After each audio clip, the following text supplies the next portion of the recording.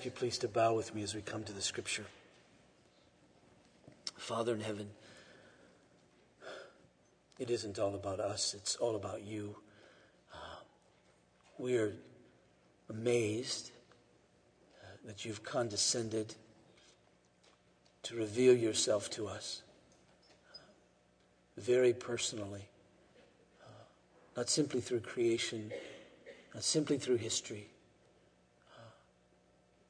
specifically through your word, but even more so in the person of Jesus, through the very presence of your Spirit. And so I pray for us now, that we could hear this word. God, take away distractions that may be there of the morning, of the week, of just our general personalities and lives. Whatever there might be that would restrict this word from having its full play in our lives. And God, that you would overcome all of that so that we would hear it and that we would know you. And this we pray in Jesus' name. Amen. Turn please to Acts in chapter 2. I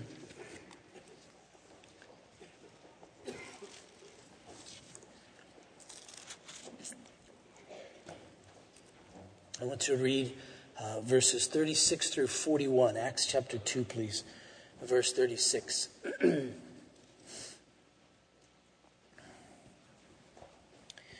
Hear the word of God. Let all the house of Israel therefore know for certain that God has made him both Lord and Christ, this Jesus whom you crucified. Now when they heard this, they were cut to the heart and said to Peter and the rest of the apostles, Brothers, what shall we do? Peter said to them, Repent and be baptized, every one of you, in the name of Jesus Christ, for the forgiveness of your sins, and you will receive the gift of the Holy Spirit. For the promise is for you and for your children and for all who are far off, everyone whom the Lord our God calls to himself. And with many other words he bore witness and continued to exhort them, saying, Save yourselves from this crooked generation. So those who received his word were baptized, and there were added that day about 3,000 souls. I want to begin with this expression in verse 37 that says, when they heard this, they were cut to the heart. You get this sense that after Peter had preached, after Peter had said what he said, after they saw what they had seen on this particular day, as something moved them deeply. That expression, cut, you get a sense of piercing, you get a sense of pain, you get a sense that there was something deep within them that they felt. They were cut, and they were cut to the very essence of their being. They were cut to the heart. And it moved them. At that moment, you get the impression that nothing else mattered, that nothing else was on their mind. That the only thing they could think about is what Peter had just said. And that meant everything to them. And there was nothing else that would cross their minds that pressed in against them like nothing else had, like nothing else could, like nothing else would. And the only way to describe it, that they were cut, they were pierced, they were sliced deep in the very essence of their being, deep in their heart. If you would have looked at them, I get a sense that you would have known that something was taking place within them. That it would have been expressed by their whole being, their whole countenance, their whole face, that everything about them, I don't know if it would be a grimace, a look of terror, or if it would look of fright, or what it would look like upon their face, but you get this sense that something deep was happening within them. They were cut to their heart, and what cut them, in essence, was information. What cut them, essentially, was truth. And it was truth applied to them by the Holy Spirit. There's a sense in which they had known everything that Peter had said to them, in essence, because they had been around, they had seen, they had heard about Jesus. And now it was put to them in such a way, with the bearing of the Holy Spirit in them, that cut them to the heart. At that point in time, they would realize that it wasn't just simply a man who was crucified. It wasn't just a political rabble-rouser whose campaign had been thwarted. It wasn't even a blasphemer, that is, someone who spoke against God. It wasn't simply a blasphemer who was silenced. It was Jesus, the eternal Son of God, the Messiah of God, the Christ, the Lord, who was crucified. And that information cut them deeply, cut them to the heart. And Peter said to them then, in summary, this Jesus whom you've crucified, God has made both Lord and Christ. They would know what that had meant. It may be that Peter would have preached somewhat differently had he been preaching to a group of Gentiles, but he wasn't. He was preaching to a group of Israelites. He was preaching to a group of Jewish men who understood, in some sense, the Old Testament scriptures. And so he was able to appeal to them on that basis. They would know what it meant that he was the Lord, this Jesus. They would know what it meant that he was the Christ, this Jesus. Because the word Christ is simply the Greek equivalent of the Hebrew word Messiah. And Christ literally means one who is anointed. And they would know that those in their history, in their culture, in their context, who were anointed were prophets and priests and kings. And so to say that this one is been made by God Christ would mean that he must be not only a prophet, but the prophet. Must not simply be a priest, but the priest. Must not only be a king, but the king. And they would understand prophets, of course, to be the ones who would bring the very word of God to them. And thus, in saying to them that this Jesus whom you've crucified, that is, you've rejected him. Do you know who you've rejected? He's the one who has the truth. He's the prophet of God. He's the one, if you reject him, you reject everything that is true about God. It isn't no small thing. It's a huge thing to reject this one who is the Christ, the prophet, the one who brings the very word of God. That's why Jesus could say to people, I've come to make the Father known. That's how he was described by the Apostle John. He's the one who's come to make the Father known. How can he do that? He's the prophet. He's the very truth of God. He's the one who can say, if you've seen me, you've seen the Father. Because I come to reveal him. I come to make him known. So if you see me, if you understand me, if you see what I've done, if you hear what I say, you're seeing God himself. That's why he could say, Jesus, I and the Father are one. That's why he could say, I am the way, the truth, and the life. There isn't any other way to God. There isn't any other truth about God. Nothing else about God that you may know, or think you know, or hear, or read is reliable, Jesus said. Unless it comes from me ultimately, because I'm the truth.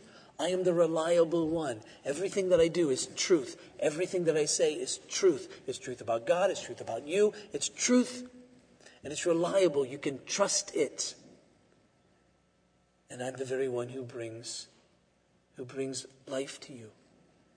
And so you see, to reject Jesus, to crucify him, to cast him aside, to say he really isn't the very Son of God, means that you're rejecting the truth, the prophet. You're rejecting everything that's true about God, and you're living everything that's a lie.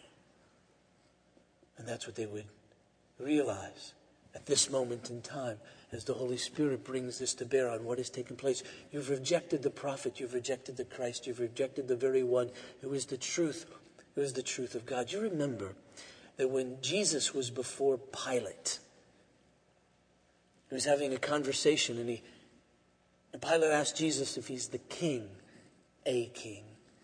And Jesus said, well, yes, all right, that's as you put it. He says, but I've come to bear witness of the truth. And Pilate says to Jesus, well, what is truth? And the Apostle John, who's recording this for us, just leaves us hanging.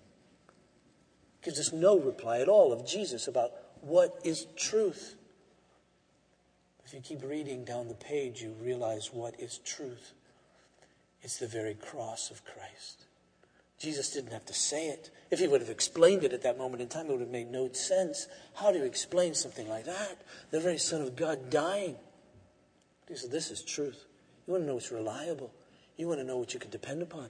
You want to know that you can bank on. You can bank on this cross because it does reveal God, his holiness, that there is consequence, there is judgment for sin, but also his love, that there is one who will be your substitute and take sin for you, that you might live. That's the truth. You can trust that. You got to bank on that. You can spend your whole life on that. You can sink deep into that. That will save you. That's truth. So when they recognized at that point in time that he was the Christ, it meant they had missed everything. And not only that they had missed the fact that he was their priest. They knew what a priest was. They knew that a priest was one who was anointed by God to represent the people before God. And therefore they knew at that moment in time, in rejecting Jesus, then they would have to stand before God alone, on their own basis, by themselves, with no one to represent them. But they had missed the very fact that the Holy One of God was their priest. He was the one who would represent them before God. It was his holiness that would stand for them, his righteousness that would stand for them, that he would stand in their place. And not only that, they knew that priests offered sacrifices. And to think that they had rejected Jesus would mean that they had rejected the very sacrifice that God had provided for them, the perfect Lamb of God, to take away the sins of the world. And it struck them at that moment in time that that's what they had done. And it pierced them, cut them to the heart. And they knew that they had rejected the King. Not only a king, but the king. You remember again with Pilate and Jesus. Jesus had to tell Pilate, don't be so afraid, Pilate. Actually, he should have been saying you should be more afraid than you actually are. Because my kingdom isn't of this world. It's a bigger kingdom than that. It transcends everything. It's over all. And when they realized that they had rejected Jesus, they had rejected God's very king, the very righteous one, the one who would bring justice and mercy into the world, the king of the kingdom of God, the one who was there to protect them from all of their enemies, the material ones, the political ones, the spiritual ones, and to make provision for them in every single way that they needed. And at that moment in time, they realized that all was lost, for they had rejected Jesus. And it cut them to the heart. Because Peter said, listen, God has attested that this Jesus is from him. He's done it through these mighty works. And you have a sense at that point in time, as they're listening to Peter preach about that, they're envisioning, they're seeing, they're remembering what they saw and what they heard about the mighty works of this one Jesus. And all of a sudden it dawns on them, yes, of course. How could we have missed that? How could we have thought that someone who could raise someone from the dead wasn't the very Son of God? How could we not think that somebody who could make the lame walk wasn't the very Son of God? How could we think that somebody who could make blind eyes see wasn't the very Son of God? How could we have missed that? How could we have been so blind? Who are we really? And at that point, don't you get the sense that they're cut to the very heart, because they're not only seeing who Jesus is, but they're also seeing who they are themselves. And they're realizing they're the kind of people who could miss the very gift of a gracious and loving God and spurn it and turn it away. They don't want that. That's what's in their hearts. And they could see that then as wickedness and as evil. And you get the sense that they never thought of themselves that way before. They probably thought themselves pretty good guys. Here they were in the day of Pentecost, obeying the law of God, being in Jerusalem at whatever cost that was to themselves. Here they were for this celebration, this feast, to give thanks to God for the giving of the law and the harvest and all of that. And here they were there, good guys, doing what they were supposed to do. They probably never thought of themselves as wicked, as evil. And now all of a sudden they realize, no, we're the kind of people that turn away from God. And at that moment in time, everything was lost. And they were cut to the heart. They would have missed out at that point on all that they knew of the promises of God. For instance, Isaiah the prophet speaks of this Christ like this: For to us a child is born, to us a son is given. The government shall be upon his shoulders. His name shall be called Wonderful Counselor, Mighty God, Everlasting Father, Prince of Peace. Of the increase of his government and peace there will be no end on the throne of David and over his kingdom, to establish it and uphold it with justice and with righteousness from this time forth and forevermore. They're thinking, we're now going to miss everything that we had hoped for. A just and righteous rule of God among us. And we're going to be on the outside of that. We're not going to be in that. We're going to be on the outside of that. We're going to be the judged ones because we've cast him aside. We've crucified him. We've rejected him. This very one upon whose shoulders the very righteous government, just government, righteous, just rule of God is. And we're on the outside of that. They would have known that they would have been throwing away what Isaiah spoke about. Said, the Spirit of the Lord shall rest upon him. The Spirit of wisdom and understanding, the Spirit of counsel and might, the Spirit of knowledge and the fear of the Lord. And his delight shall be in the fear of the Lord. He shall not judge by what his eyes see or decide disputes by what his ears hear. But with righteousness he shall judge the poor and decide with equity for the meek of the earth. He shall strike the earth with the rod of his mouth. The breath of his lips he shall kill the wicked. Righteousness shall be the belt of his waist, and faithfulness the belt of his loins. The wolf shall dwell with the lamb, and the leopard shall lie down with the young goat, and the calf and the lion and the fatted calf together, and the little child shall lead them.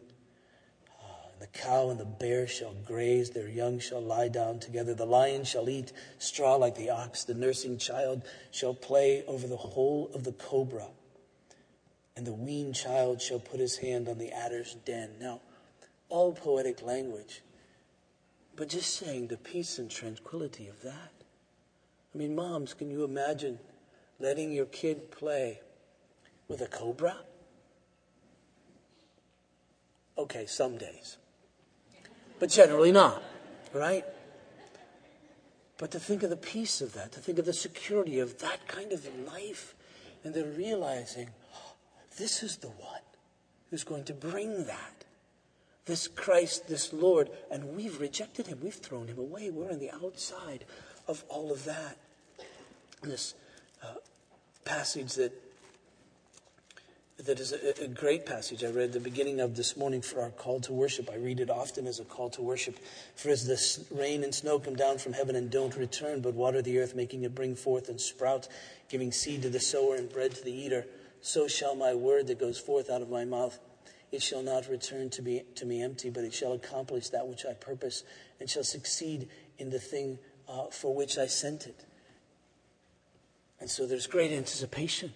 This very word of God has come with the purpose of God. And what's his purpose? Isaiah the prophet goes on to say this, for you shall go out in joy and be led forth in peace, and the mountains and the hills before you shall break forth into singing, and all the trees of the field shall clap their hands. In other words, Isaiah is saying, listen, the purpose for which I send my word is for your joy. And they're thinking, we're going to miss all of that. We've rejected the Lord of glory. We've rejected the very one who's Lord in Christ. We've rejected the one who's going to bring us joy and peace and comfort and justice and mercy and all of that, the perfection of life. We've rejected all of him. And you're going to sense that that moment in time, that information caught. And it cut them to the heart. See, the first thing the Holy Spirit does when he comes upon us is to make us think. And to make us think clearly about that which is true. Because you see, if we miss that which is true, if whatever moves us isn't truth, then it's simply being moved by a lie. And our affections and our emotions and whatever happens on the inside of us is simply a lie. It's simply wrong. It's simply been manipulated by something that isn't true. But the Holy Spirit says, no, I want you to see it. And I want you to see this clearly. I want you to see who this Jesus is. And I want you to see who you are. And I want you to see what rejection of him means. And I want you to see what acceptance of him means. And when that truth comes to bear, it's more than just an objective assent. Oh, yes, that must be right. It's a deep-seated, emotional, intellectual conviction of the heart. They were moved. And that's clear that they were moved. It's sort of the difference between the doctor who brings in the x-ray and says, here's some information. You've got cancer. And the response of the patient who's getting that information. The doctor, there might be some emotion, but the doctor's providing information. It's fairly objective. I see it on the picture. Look at this. Here it is. But if you're the one, or the one you love is the one who's receiving this information, it cuts you to the heart. All of a sudden, everything changes. All of a sudden, you're seeing things clearly. All of a sudden, you're looking at a path that, oh no, this is what's going to come on the basis of this. It's sort of like the banker that sits with the businessman and says to him very objectively, I've looked at the numbers and you've exhausted your line of credit.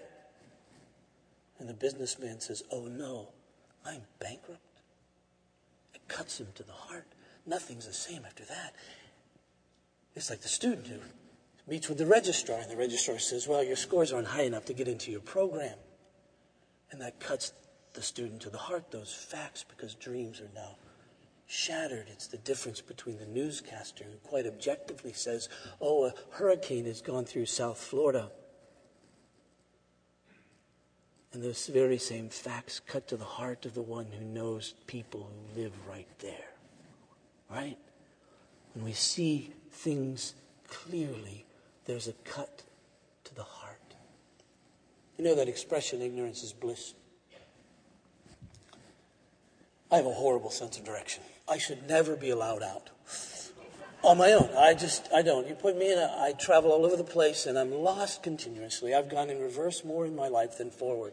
When I rent a car, I'm the only person that wonders how good the reverse is. Because I spend as much time, I think, in reverse as not. I just have a horrible sense of direction. In fact, I can think I'm going in the right direction and think I'm making great time. It's a pleasant trip. But then I find out I'm not. I'm completely lost. And panic sets in. Ignorance is really bliss. But then you see the Spirit of God comes, not necessarily. I suppose He helps me when I get lost in that regard too. I pray more than most drivers. But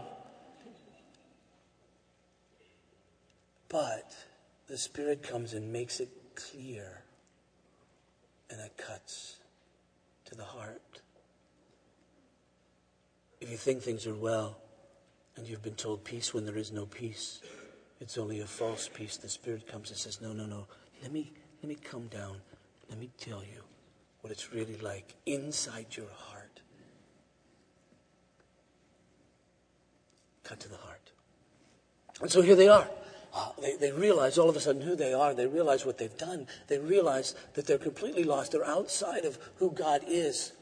And so they say to Peter and the other disciples, what can we do? You get a sense of desperation. You get a sense that is there anything we can do? Can we reverse this in any particular way? And then the wonderful words of Peter.